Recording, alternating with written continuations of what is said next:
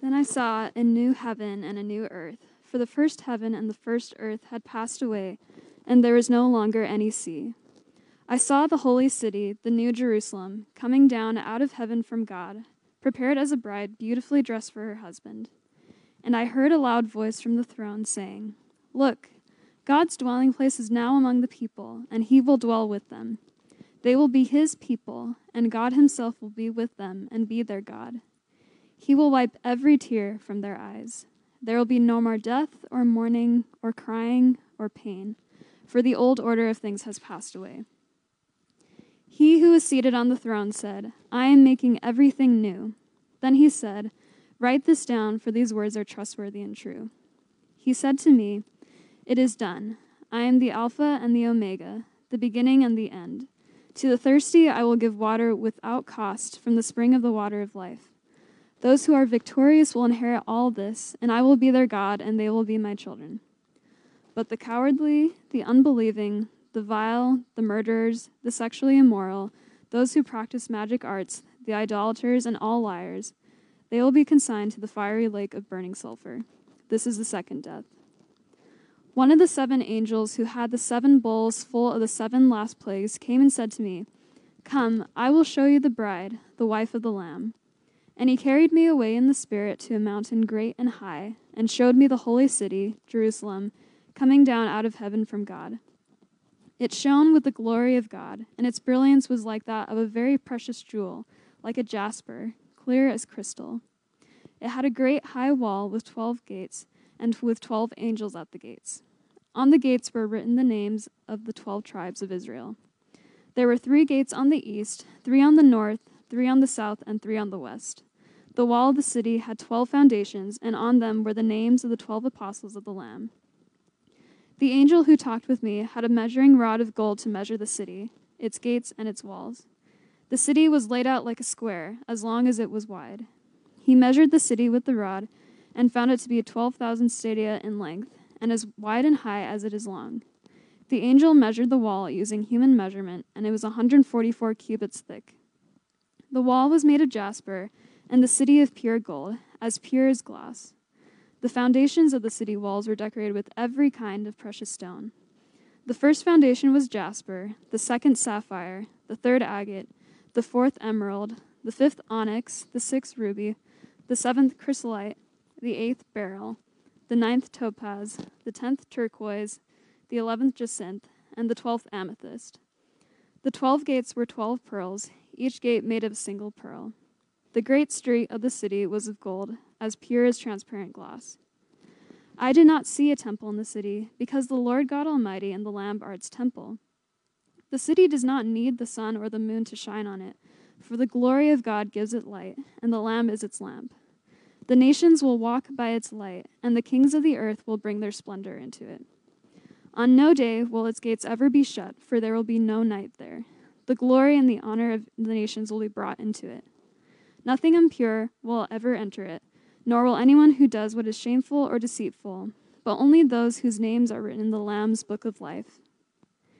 Then the angel showed me the river of the water of life, as clear as crystal, flowing from the throne of God and of the Lamb down the middle of the great street of the city. On each side of the river stood the tree of life, bearing 12 crops of fruit, yielding its fruit every month. And the leaves of the tree are for the healing of the nations. No longer will there be any curse. The throne of God and of the Lamb will be in the city, and his servants will serve him. They will see his face, and his name will be on their foreheads. There will be no more night. They will not need the light of a lamp or the light of the sun, for the Lord God will give them light, and they will reign forever and ever. The angel said to me, "These words are trustworthy and true. The Lord, the God who inspires the prophets, sent his angel to show his servants the things that must soon take place. Look, I am coming soon. Blessed is the one who keeps the words of the prophecy written in the scroll." I, John, am the one who heard and saw these things, and when I had heard and seen them, I fell down to worship at the feet of the angel who had been showing them to me. But he said to me, "Don't do that. I am a fellow servant with you and with your fellow prophets and with all who keep the words of the scroll. Worship God." Then he told me, "Do not seal up the words of the prophecy of the scroll, because the time is near. Let the one who does wrong continue to do wrong. Let the vile person continue to be vile. Let the one who does right continue to do right, and let the holy person continue to be holy. Look, I am coming soon. My reward is with me, and I will give to each person according to what they have done. I am the Alpha and the Omega, the first and the last, the beginning and the end. Blessed are those who wash their robes, that they may have the right to the tree of life and may go through the gates into the city. Outside are the dogs, those who practice magic arts, the sexually immoral, the murderers, the idolaters, and everyone who loves and practices falsehood. I, Jesus, have sent my angel to give you this testimony for the churches. I am the root and the offspring of David, and the bright morning star. The Spirit and the bride say, "Come," and let the one who hears say, "Come." Let the one who is thirsty come, and let the one who wishes take the free gift of the water of life. I warn everyone who hears the words of the prophecy of this scroll. If anyone adds anything to them, God will add to that person the plagues described in the scroll. And if anyone takes words away from the scroll of prophecy, God will take away from that person any share in the tree of life and in the holy city, which are described in this scroll. He who testifies to these things says, "Yes, I am coming soon." Amen. Come, Lord Jesus. The grace of the Lord Jesus be with God's people. Amen. Thank you, Rhea. Well, y'all, we did it. If you have been with us, then you know that we have been in a series called Kingdom Come, walking through the book of Revelation. And today I think marks week 23, sermon 23 of this beautiful, but I will say at times very trying series that we have been in. I think 23 sermons, multiple classes, lots of tears, but it has definitely been, if you've been with us, one of the most rewarding, though I think difficult series, texts, books that we have worked through as a community.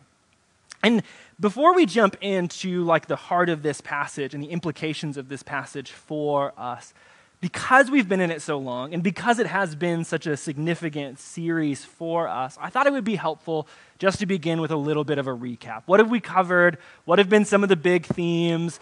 Don't act like you remember all the way back in May. And so we'll just do a little recap, catch us up on what has been happening. So if you remember from the very beginning of the book, Revelation is a letter that is written to 7 real churches. That's the first and most important context about the book of Revelation. Sometimes Revelation feels like it is some kind of mysterious code to unlock. And though there is mysteries abounding throughout the book of Revelation, it is, like so much of the New Testament, a letter written to churches who are trying to figure out what it means to be Jesus followers in a very real world. That's the immediate context of the book of Revelation. It is a letter written by an early church leader. Much of tradition says the Apostle John. Some suggest it's a different figure throughout church history. We're not exactly sure. But this elder of the church writes a letter to these 7 communities who are trying to navigate life as Jesus followers in the empire of Rome. And Rome is a difficult place to be a Jesus follower because it is a place of contested worship.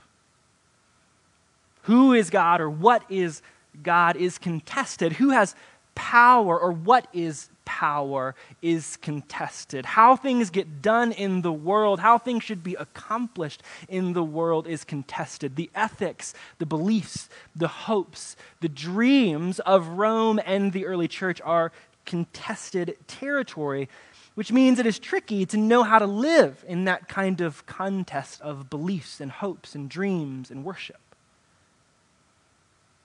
And it's maybe even trickier to navigate that contestation because Roman life for early Christians feels like normal life. You know, we read the book of Revelation so far removed, and we look at Rome or we look at the context, and it feels very strange and like different to us. But that's because we live in a different world. But if you were a first century Christian living in Rome, it would have felt like normal life. The things that John is critiquing throughout the book of Revelations are like normal Roman markets, normal Roman politics, normal Roman propaganda, the stories, the habits, the rhythms of a very normal society. And for early Christians who grew up in the empire, this feels normal. And so what Revelation is trying to do is to pull back the layers of normal and unveil something to us. That's what Revelation means. Apocalypsis does not mean destruction. It means to unveil something. And that is exactly what the book of Revelation is trying to do. It's trying to pull back the layers of what we see as normal, what we think as normal, and show us that something else is happening under the surface of this normal situation. It's a now very famous speech, but David Foster Wallace, the late author, when he gave his speech to Kenyon College, tells a story about two fish that are swimming. Have you heard this story? Oh, great. Love a fresh audience. I came up with this story then. So David Foster Wallace is telling this story, and it's about two fish that are swimming. And one day they come along an older fish, and the older fish looks at these two fish and says, "Hey boys, how's the water?" And the two younger fish are like, "Oh, it's great, thanks." And they swim along, and then a little bit later, one of the younger fish looks at the other fish, and he's like, "What the hell is water?" Revelations is trying to show us what water is. It's trying to show us that the air we breathe, the system we live in, the world we occupy, the systems and structures and institutions that feel just normal, that we don't even pay attention to, that there is actually something else going on, something sometimes that is beautiful and amazing that God is doing, and sometimes that is nefarious and evil. Revelations is trying to unveil this world to us, pull back the layer, show us what is water. That everything is not normal in this world. That even Rome, this empire that the early Christians are trying to navigate, for the writer of Revelation, it is a new iteration of another kingdom that's existed over and over and over again. And the language for that kingdom throughout Revelation is Babylon, which was an actual kingdom that existed in the ancient world. That ancient kingdom had conquered Israel and had kind of become the symbol or stereotype of evil empires that conquers nations. And so in Revelation, the writer John says that Rome is like a Babylon. But there will be other Babylons that Christians have to confront, other Babylons that Christians have to deal with, because Rome is not really the issue, though it does things that are problematic and evil. The real issue is the powers behind Rome. That there is a system called Babylon that continues to pop up, that there are beasts, which are these counterfeit power players throughout the book of Revelation, and even a dragon who is referred to as that old snake from Genesis 3, whose lies and stories and myths seduce us, lead us into deception, and continue to animate the systems of injustice and brokenness and sin in our world.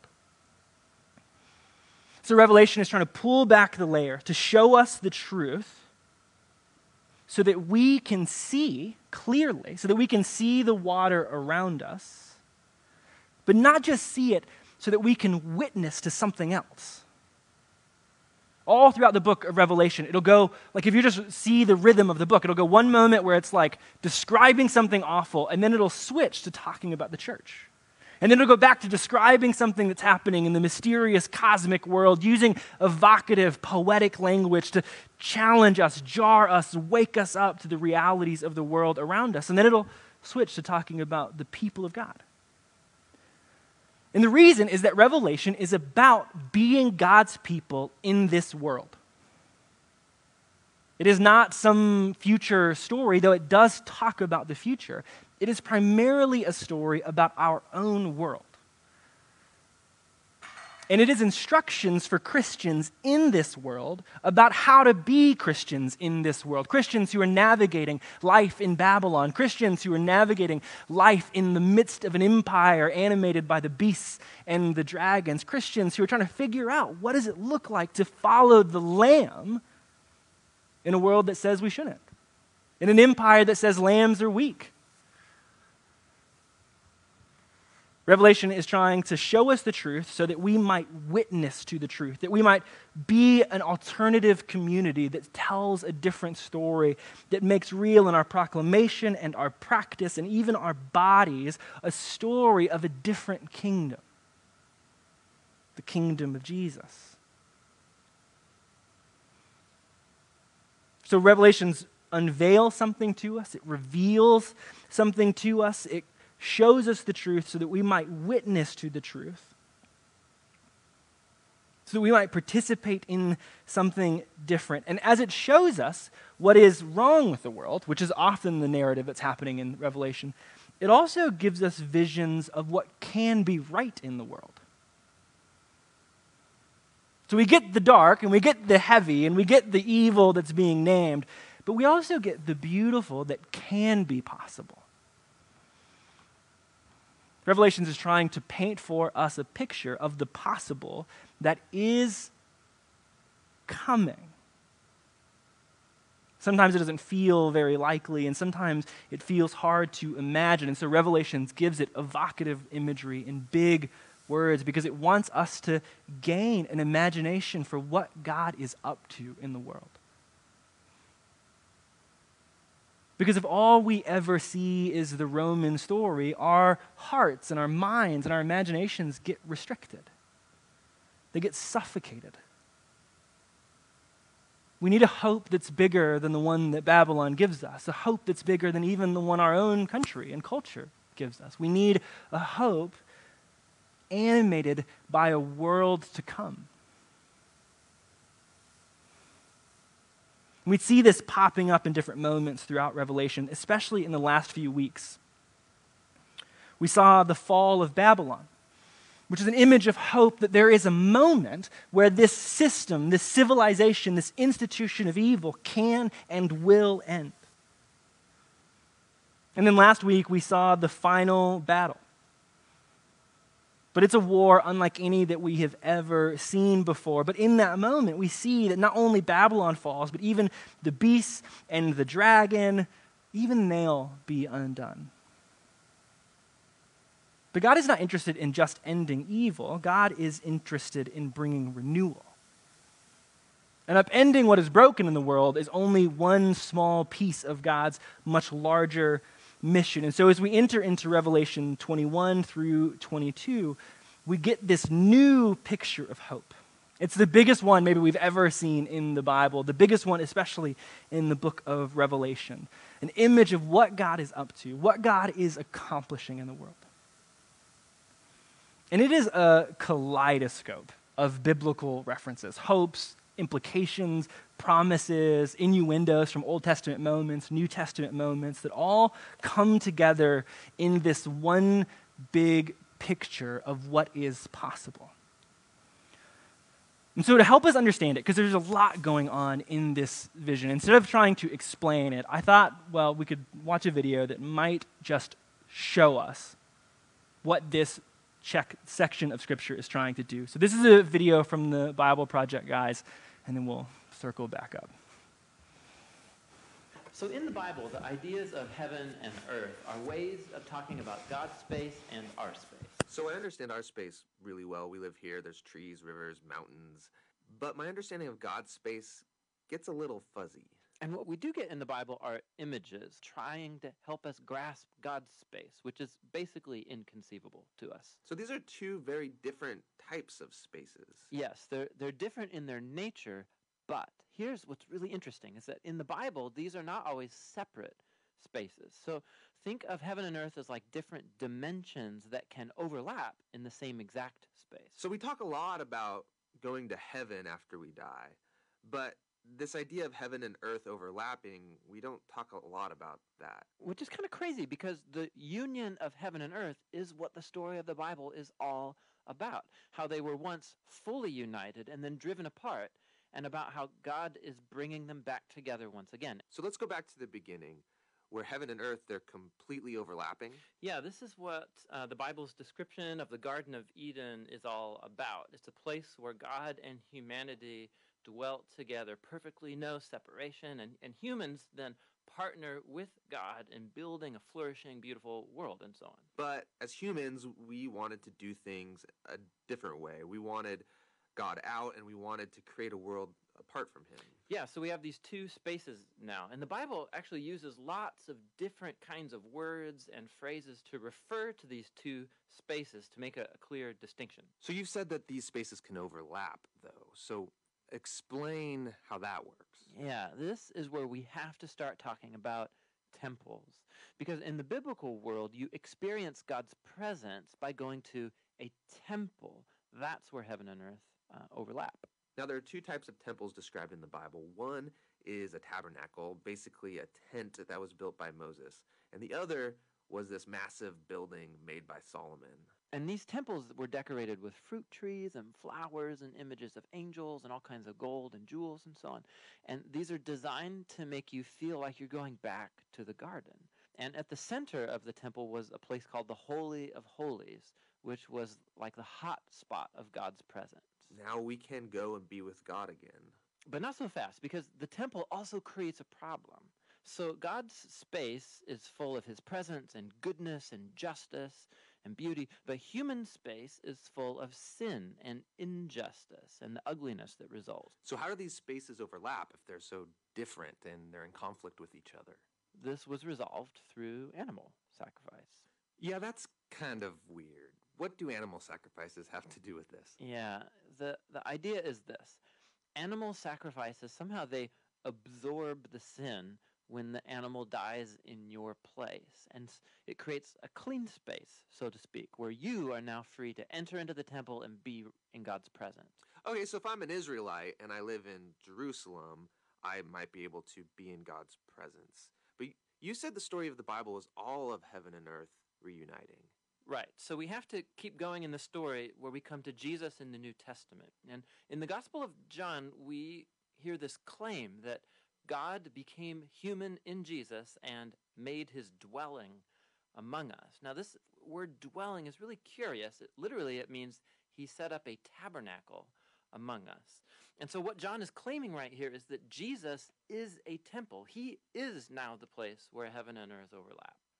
What's interesting about Jesus is that he isn't staying in this safe, clean space. He's running around hanging out with sinners. He's healing people of their sicknesses and forgiving people of their sins. He's basically creating little pockets of heaven where people can be in God's presence, but he's doing it out there in the middle of the world of sin and death. And he keeps telling everyone that the kingdom of heaven is at hand. And he even told his followers to pray regularly that God's kingdom come and that his will be done here on earth just as it is in heaven. But a lot of people are threatened by Jesus and they kill him, which seems to spoil this whole plan to reunite heaven and earth. But we have to go back to a scene earlier on in Jesus' story where John the Baptist saw Jesus and said, "Behold, this is the Lamb of God who takes away the sin of the world." So Jesus isn't just talked about as being a temple, he's also talked about as being the temple sacrifice. Yeah, so the cross is now the place where Jesus absorbs sin to create a clean space that is not limited like animal sacrifices. Jesus' sacrifice has the power to keep spreading and reuniting more and more of heaven and earth. And this is all really great, but it leaves one big question in my mind, which is, what happens when I die? Don't I just fly over to God's space to be with Jesus? Yeah, so a few times in the New Testament we learn that Christians will be with Jesus in heaven after they die, but that is not the focus of the Bible story. The focus is on how heaven and earth are being reunited through Jesus and will be completely brought together one day when he returns. So in the book of Revelation, we get this beautiful image of the Garden of Eden, now in the form of a city, coming to end the age of sin and death by redeeming all of human history in a renewed creation. And God's space and human space completely overlap once again.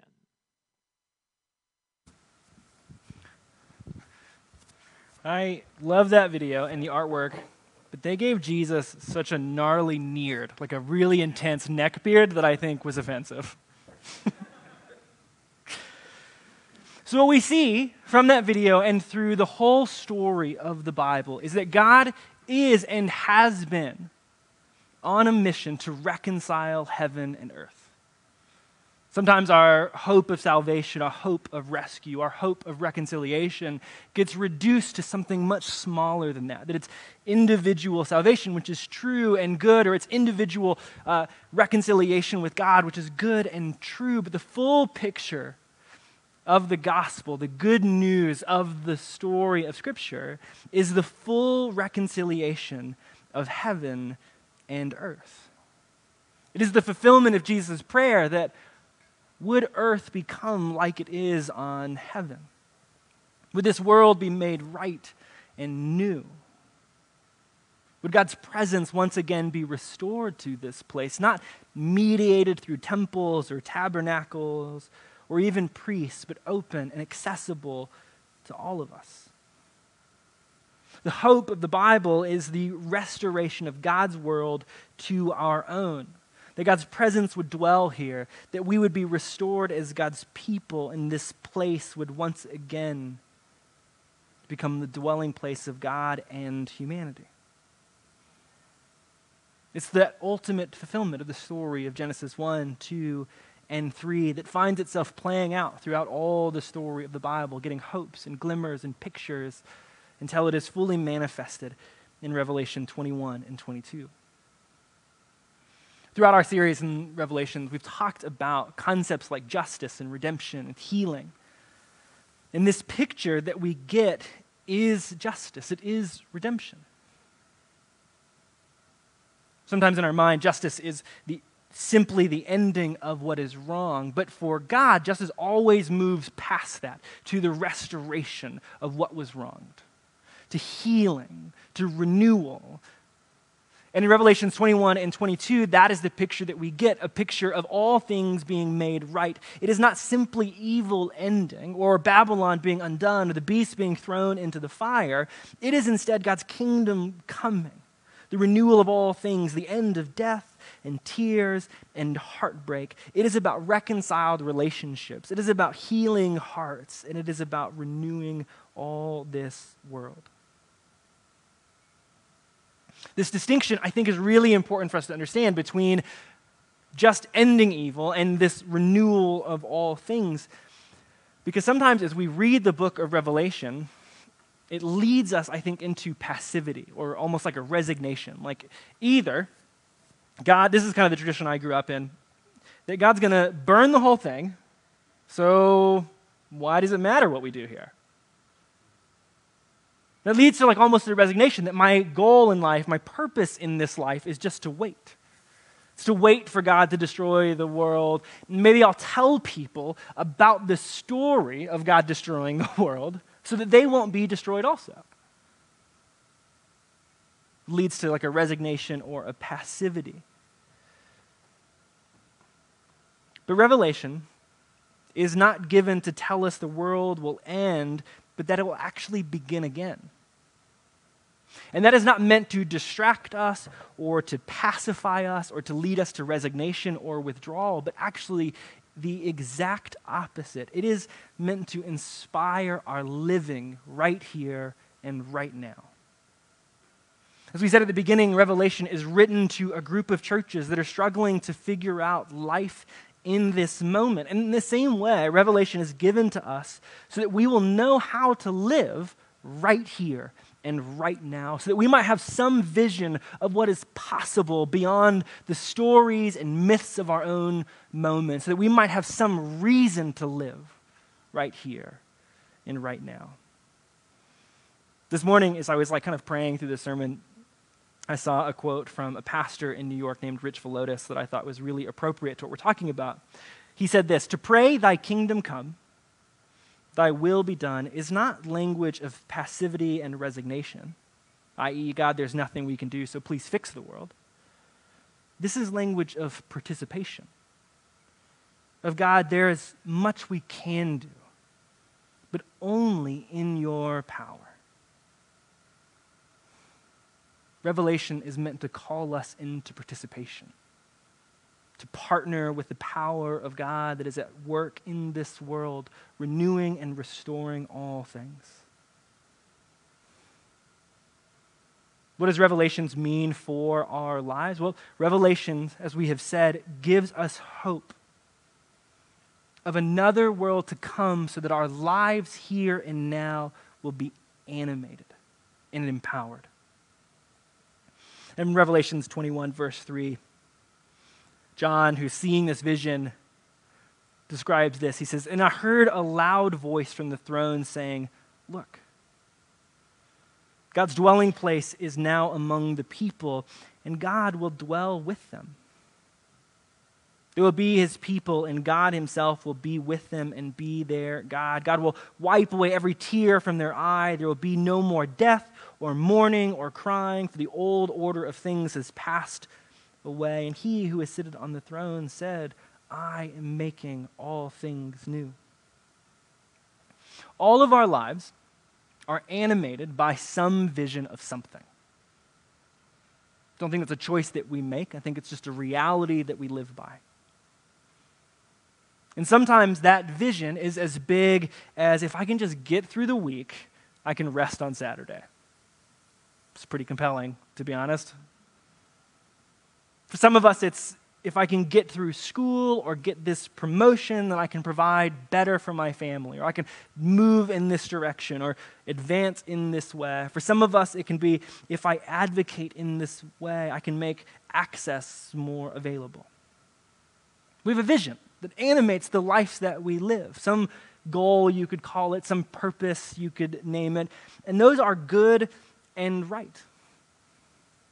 But with those visions, the Christian life is to be animated by a hope for renewal, by a belief that something so much bigger is coming on the horizon. The writer of Hebrews describes Jesus' own mission and our own invitation into the mission of Jesus this way, saying in Hebrews 12, verse 1 through 3, "Therefore, since we are surrounded by such a great cloud of witnesses, let us throw off everything that hinders and the sin that so easily entangles, and let us run with perseverance the race that has been marked out for us, fixing our eyes on Jesus, the pioneer and perfecter of our faith, who, for the joy that was set before him," the joy of what? Of reconciliation, of renewal. "For the joy that was set before him endured the cross, scorning its shame, who then sat down at the right hand of the throne of God. Consider him who endured such opposition for sinners, so that we will not grow weary and lose heart." The writer of Hebrews is telling us that Jesus endures the cross knowing what comes at the end of it. That there is a moment of renewal, that there is a kingdom on the horizon, that there is a hope beyond our possible and present that is about to break into the earth around us. And for it, Jesus endured the cross. Church, what is it that we endure for? What story animates our life? What gives us hope? What gives us power? What gives us significance and meaning to the decisions and the actions and the habits of our life? There's lots of good ones. There's lots of good ones, but the Christian story is meant to animate something even bigger. I've told this story before, but Martin Luther King Jr., when he was giving a speech at a bus boycott rally, said this so beautifully. He said, quote, "There is still a voice crying out in terms that echo across the generations, saying, 'Love your enemies, bless them that curse you, pray for them that despitefully use you, that you may be the children of your Father in heaven.'" King goes on to say the end of their movement is reconciliation. The end is redemption. The end is the creation of a beloved community. Beloved community is a term that King would often use to describe the renewed church or the kingdom. There is something animating something empowering, something giving vision in that person's life that enabled such massive and beautiful acts. But Dr. Martin Luther King always understood it as being more than just what happens in this moment, but what was possible beyond it. So, Missio, what animates our lives? What gives us hope for endurance? What gives us a picture that is worth fighting for? What counters the story of Babylon? What pushes against the narrative of Rome? What contradicts the stories and inheritances that we often receive from the culture, the society, the systems, and the histories around us, even our own, that we bring to this conversation? What presses against it and offers us something more? So Revelation gives us a hope that can animate our life. And as it gives us a hope that can animate our own existence, Revelation also shows us that the lives we live here actually really matter. Sometimes, again, Revelation is meant to make it look like this life does not matter. But this picture in 21 and 22, I think, reinforces how much this moment does matter to God. There's this really beautiful moment that comes in Revelations 21, verse 22 through 23. John says, "I did not see a temple in the city, because the Lord God Almighty and the Lamb are its temple. The city does not need the sun or the moon to shine, for the glory of God gives it light." It's this beautiful image of God's presence restored, and it's healing the nations and being a light to the world. But then it says this, which I think often gets missed, verse 24, "And the nations will walk by its light, and the kings of the earth will bring their splendor into the city." What a fascinating statement. The kings of the earth will bring the splendor of their nations into the city of God. Writer Andy Crouch describes this way: "The glory of the nations, or the splendor of the nations, will include our best realizations of the potentiality of God's world. The best use of minerals, of sound, of color, of thermodynamics even. And it will be summed up as a praise. Because the ultimate meaning of the world is love. The kingdom of God is filled with the splendors of the world." What a marvelous idea. What a marvelous idea. I don't know if you've seen the movie or read the book, but there's a movie that came out, I think in 2014, called Monument Men, which is like Ocean's 11, but in World War II. I think it has like the exact same cast. But it's based on a true story, that in World War II, in England and America, a group of historians, professors, and museum curators were gathered together to go save works of like majestic art in Europe that were about to be destroyed or put away by Nazi Germany. And so they go on these like really adventurous missions, kind of without the support of the army, to rescue works of art. And that's all I see when I read this passage, is that Jesus is like the monument men of World War II on a mission to rescue the very best of our world so that it can live in splendor in the new kingdom.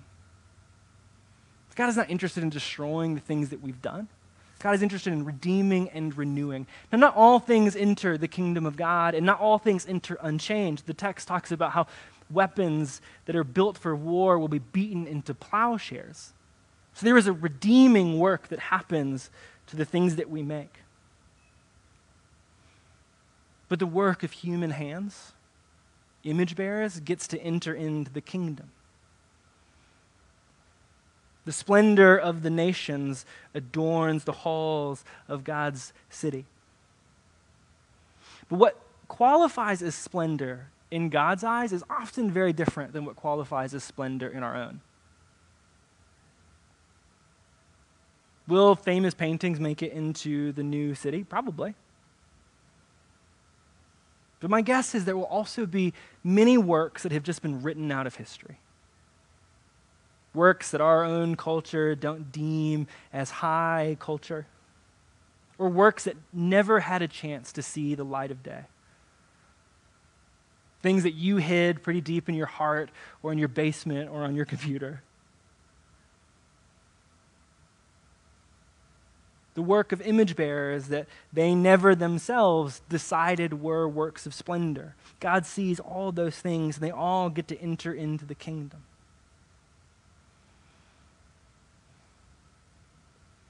What we do in this moment and in this place has significance to the work that God is accomplishing. It matters in this moment because as we participate in what God is doing, we make real the kingdom of God. We witness to the thing that God is doing. But this text also shows us the things that we work on, the things that we make, the things that we dedicate our life to have this kind of like eternal potentiality to them. To be brought even into the kingdom of God. And that can actually maybe backfire a bit and lead to a lot of pressure. And so I think the final thing that Revelation does for us is that it produces, just as much as it gives our lives meaning and significance, and as it fills us with a vision that is worth fighting for, Revelation also produces in us a kind of holy contentment. Because just as we know that our works do matter, we also know that we are waiting on Jesus, who is the perfecter of this work. And so like gardeners who tend to a plot of land, there's just a season in which what you do is you tend, but you cannot force a harvest. So you have to wait. And I think that kind of waiting produces in us a holy tension that's both a contentment and also a bit of a holy discontentment. That there is things we do, there is things that we're called to participate in. There is a work that we are invited into. But there's also a restfulness that we are invited into as we know that God is the finisher of this work. This tension enables us to work with meaning, to advocate with purpose, but also to rest in trust. And no other story enables this kind of life. To live so fully grounded in the present, but with an eye on the horizon. And what that does for us is it enables us to live, I think, more fully, witnessing to the kingdom right here and right now. It enables us to name evil that does not compare to God's kingdom, to call it a counterfeit, to name it as Babylon, because now we're gaining a vision of what is coming. It enables us to participate in God's work in the kingdom, to live it out, to witness to it, to give it our best. But it also invites us to rest. To rest and trust that God is and will bring about their kingdom. Missio, what if we believed that story? What might be possible in our own lives, our own hearts?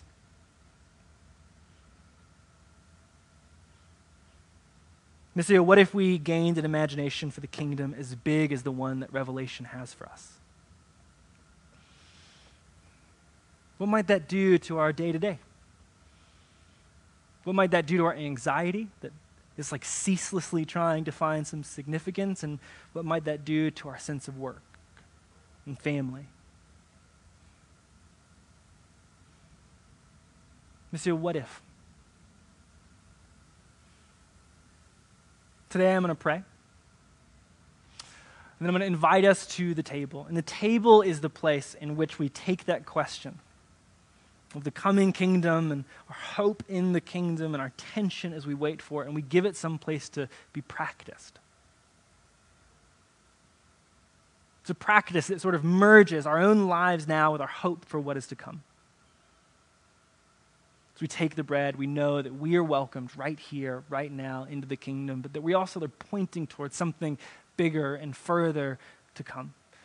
So, Missy, would you take that question, what if? What if we believed the story of Revelation? What if we believed this picture of the kingdom? And would you let it drive you to the table? What if? What if, Missio? Let me pray for us. God, thank you for this vision of your kingdom. It's so big that it is almost like unsettling in some ways to hope in something that large. It's hard for me to get my faith around, let alone my mind or my heart. And so today, Jesus, as we gather at the table and as we continue to worship and as we sing, would you press on us in a way that allows us to see anew your kingdom, your work?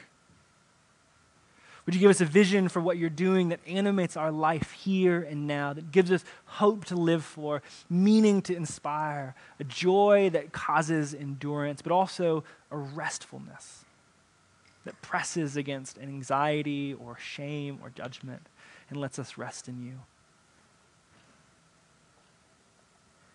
God, today give us a vision of you so that we, with your Spirit, might pray, "Come, Lord Jesus."